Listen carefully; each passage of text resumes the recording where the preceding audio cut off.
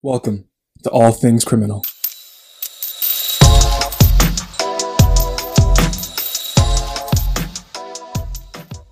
Hey guys, and welcome back to Season 2 of All Things Criminal. We took quite a break there, so there are a few things for us to get caught up on.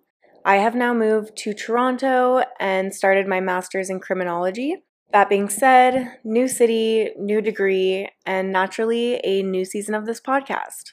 So this season I do want to integrate a few new things, and I really want to hear your guys' thoughts on it. First of all, we have a new logo. But with me starting my program, I was actually thinking of incorporating my coursework into the podcast so that you guys can sort of follow me on that journey. And I want to incorporate some more positive-based episodes in between those heavier but necessary ones, where we could have, a better balance between theory, storytelling, stories of resiliency and success, as well as those dark and heavy stories that come with this territory. So please send me a DM and let me know if that's something that you guys are interested in moving forward and anything that you would like incorporated in this new season. Now, that being said, today is not a theory episode, nor is it a light one, so here is your trigger warning. Today's episode discusses themes of PTSD, suicide, violence, and war. Today we are talking to Aiden, a 23-year-old currently living in Ottawa. And Aiden will share with us his experience living with a veteran with PTSD, receiving death threats, and then the barriers that he had faced trying to utilize the police and mental health services in response. But as usual, I want to give some background information and definitions on the topics that are being brought up today, just so that we all have some context going into this interview. So first of all, PTSD, for anyone who doesn't know, is defined as a trauma and stress-related disorder that may develop after exposure to an event in which death or severe physical harm occurred or was threatened. Now, you can look up the full DSM-5 criteria and symptoms if you are interested. I have it linked in the show notes. I've also linked all my sources from this intro there today.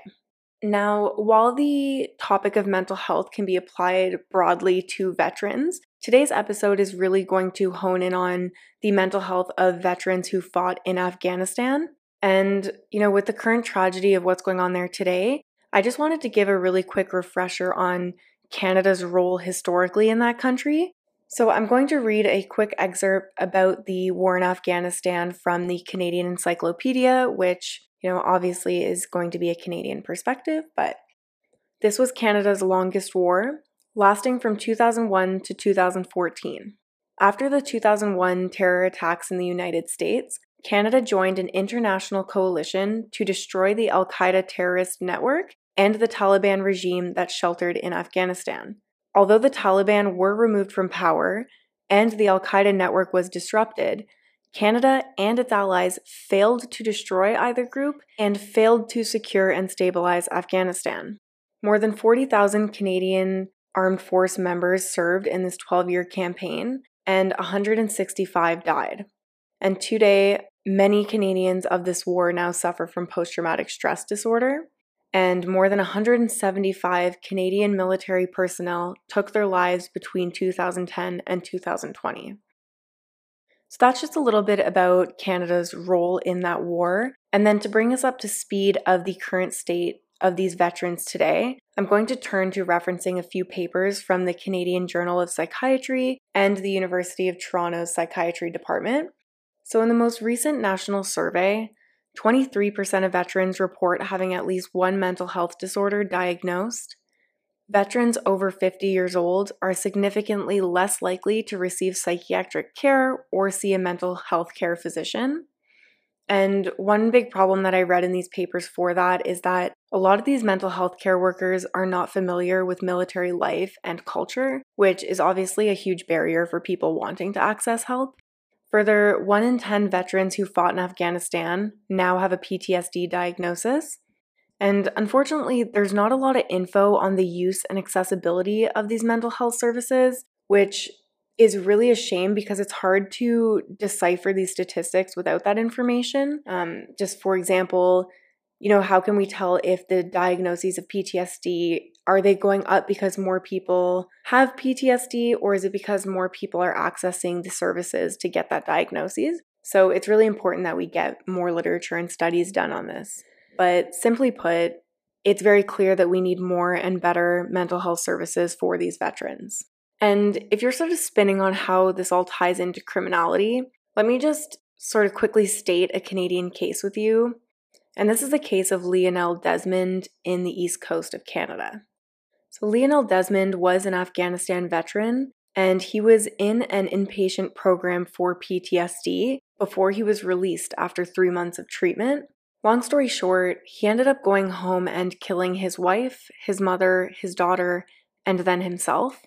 And, obviously a fatality inquiry was made with Judge Warren Zimmer. And the judge actually ended up stating that Veterans Affairs failed that soldier by its negligence in providing critical information to Desmond's psychiatrist and releasing the patient without certainty for the safety of himself or others. So I tell that story to show the severity of PTSD and to really stress the critical importance of bettering these services that are meant to prevent these tragedies in the first place. But please bear in mind a couple things.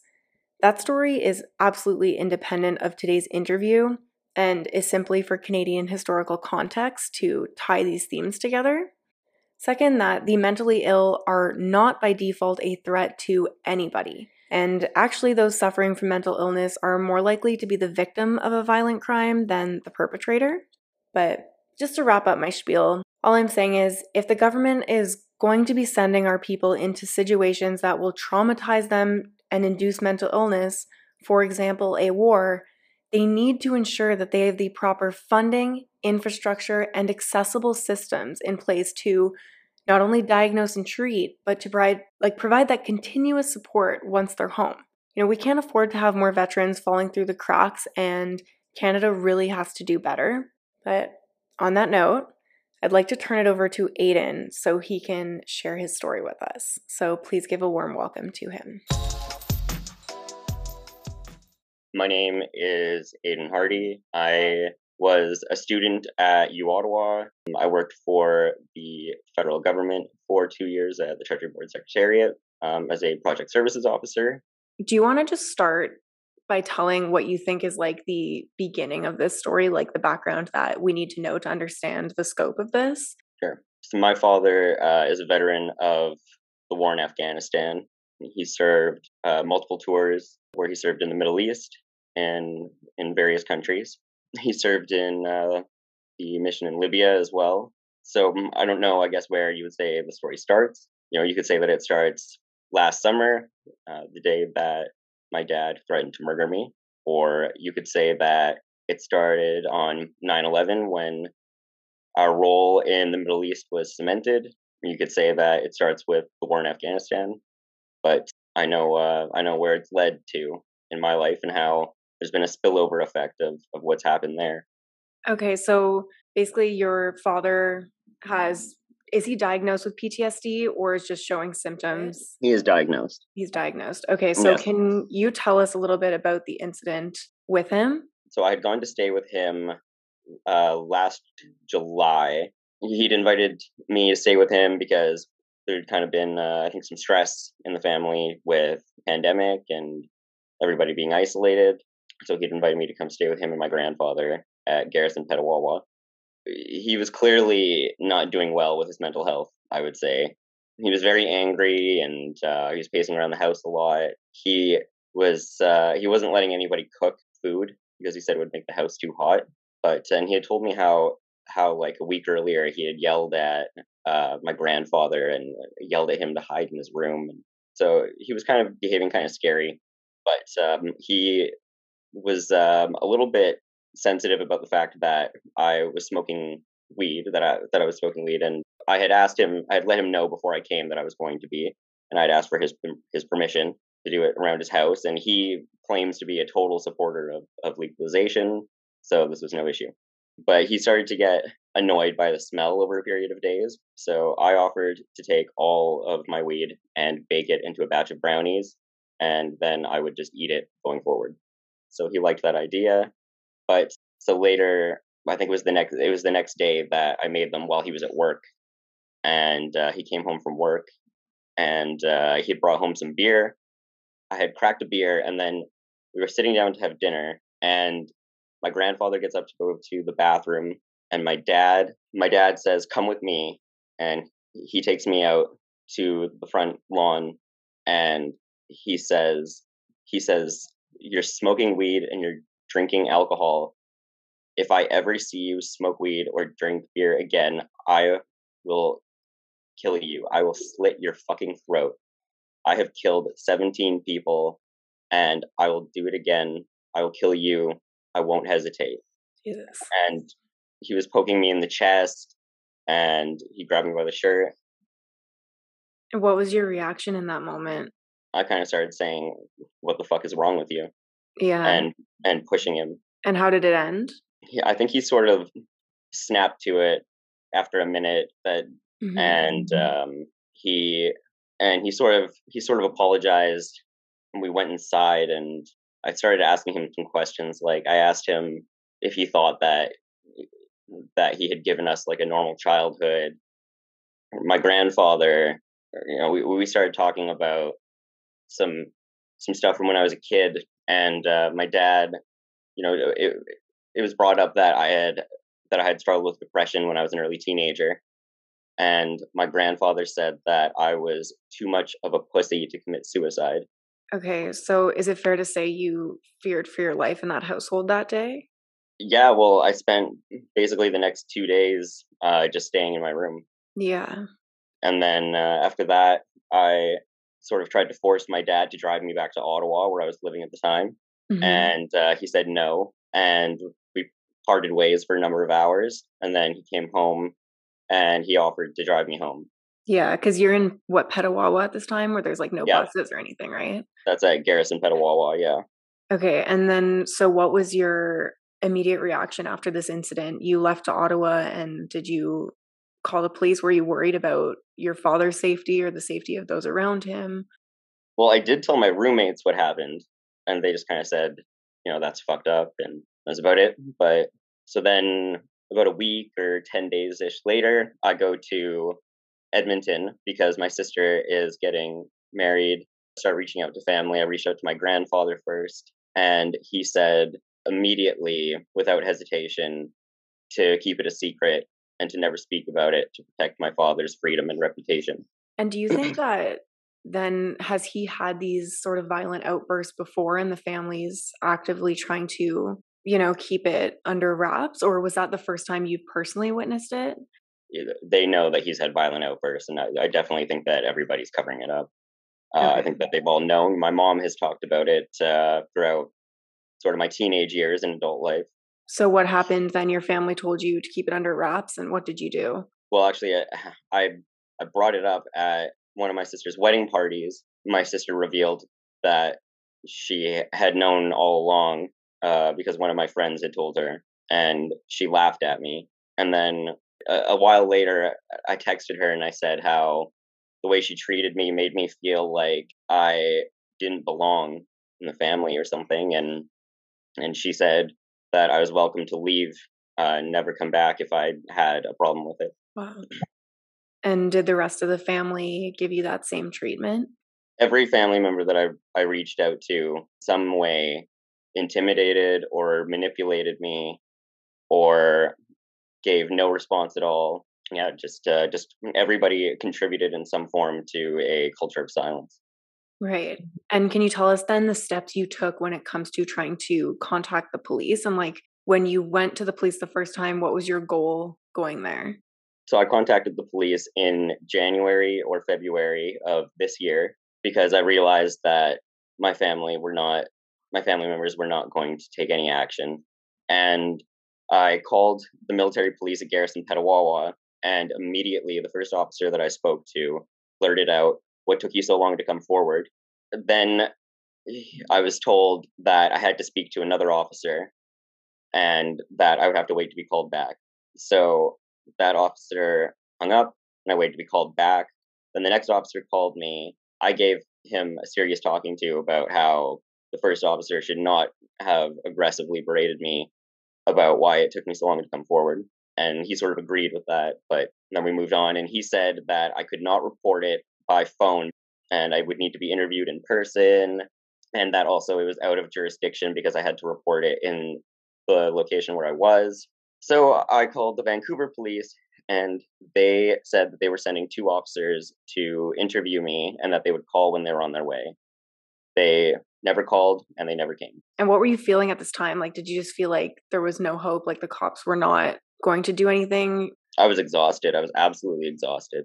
Mm-hmm. I felt completely worn down by every family member, every person that I considered to be an authority figure that I had reached out to. Yeah. And can you tell us a little bit about your interaction and like the intersectionality here that happened with the mental health system and how it was sort of weaponized against you? Yes. So after a period of being exhausted and worn down by this, I was working at the Treasury Board Secretariat, and they have an emergency employee plan to get mental health treatment through Health Canada. So I was assigned a therapist through Health Canada to speak to about it, and I told my boss as well, my immediate supervisor, what was going on. I told her the whole story, and so I was assigned the therapist from Health Canada. We had a telehealth appointment by phone, and the therapist no-showed to the telehealth appointment, never addressed it, and pretended it never happened. The second appointment showed up 10 minutes late. I tried to bring up the recent trauma of what had gone on the entire time, and the therapist refused to acknowledge that in favor of doing some sort of visualizing what a nice day feels like exercise, and then ended the appointment 10 minutes early. That is so disheartening to hear. So that was your attempt to access mental health services. And what about when you told me before we did this recording today about your family like calling mental health services on you when you tried to report to police? Yes. So I told my family members was going to accept the fact that they are never going to take action if they did not do something like immediately. And I gave them a week's notice that like I was expecting them to acknowledge that something had happened. They sort of started to call me crazy and did not take any action. And then they called the police on me, told them that I was suicidal or called like a wellness check. And I told the police everything about what my dad had done and how the family had covered it up and how they were continuing that culture of silence around it, and that I had told them that, and that this wellness check was clearly just a way to try to delegitimize me or to have me institutionalized to silence me. Mm-hmm. And the police could see, I think, that was the case immediately, and they seemed kind of, I think, very sad. They said, after listening to my story, they went outside and they talked amongst themselves, and they came back in and they said, "We don't believe that you're suicidal, and you seem fine," and they left. And that was it. And did they give you any advice or opportunity to then report the death threat you got, or they just left it at that? They just left it. That was it. Okay. They just said that I seemed fine and they left. Okay. So if I have this right, basically the timeline up until now is your father was a veteran, diagnosed with PTSD, has a history of violent outbursts, threatened to slit your throat. Your family has silenced you. You have had multiple failed attempts to report this to the police to either protect yourself or protect others from your father or protect him from himself. And then you've had the mental health services basically shut the door in your face. So what are you doing right now? Like, what's the state of things for you today? So as of now, I do have a police investigation now, finally. I did go back to the police in Garrison, Petawawa at the very end after many more failed attempts of contacting the police. And I was taken seriously immediately by the first officer at Garrison, Petawawa, and told that I could report it immediately, and told that there would be an active investigation immediately, and given my case number immediately. Great. And so that's pending right now? So I'm waiting now for the police to contact me to do an official recorded interview with them. But I have already told them the entire story. Right. And what is your end goal when it comes to reporting this? My goal is that my father will have some sort of court-mandated mental health treatment that he cannot fall through the cracks of. Mm-hmm. And for people listening to this story, can you sort of tie it together for them with the bigger message about, the implications of this when it comes to, for example, what's happening in Afghanistan right now and sort of, veterans falling through the cracks of the mental health system? Like, what's the message that you want to get out with your story? It's not okay for the federal government to treat military families and veterans like some sort of disposable item that they can just throw away after the war is over. They can't deny treatment to veterans. They can't deny the impact that the war has on families at home. And they cannot fail to protect the public after they have failed that veteran and his family. They cannot fail to protect the public from the threat that that person has now become. Yeah, absolutely. And with the election coming up, this is obviously something I think that we want people to be mindful of when it comes to choosing who they vote for, with, more mandated mental health services and better support for veterans. Yeah, if you go to the Immigration, Refugee, and Citizenship website right now for the federal government, there are multiple messages on there about how seriously the federal government is taking refugees coming from Afghanistan. And I think that that's excellent and amazing. And I think that's what Canada is supposed to be doing. And I think that they should also be doing that for the service members that participated in that. Yeah, absolutely.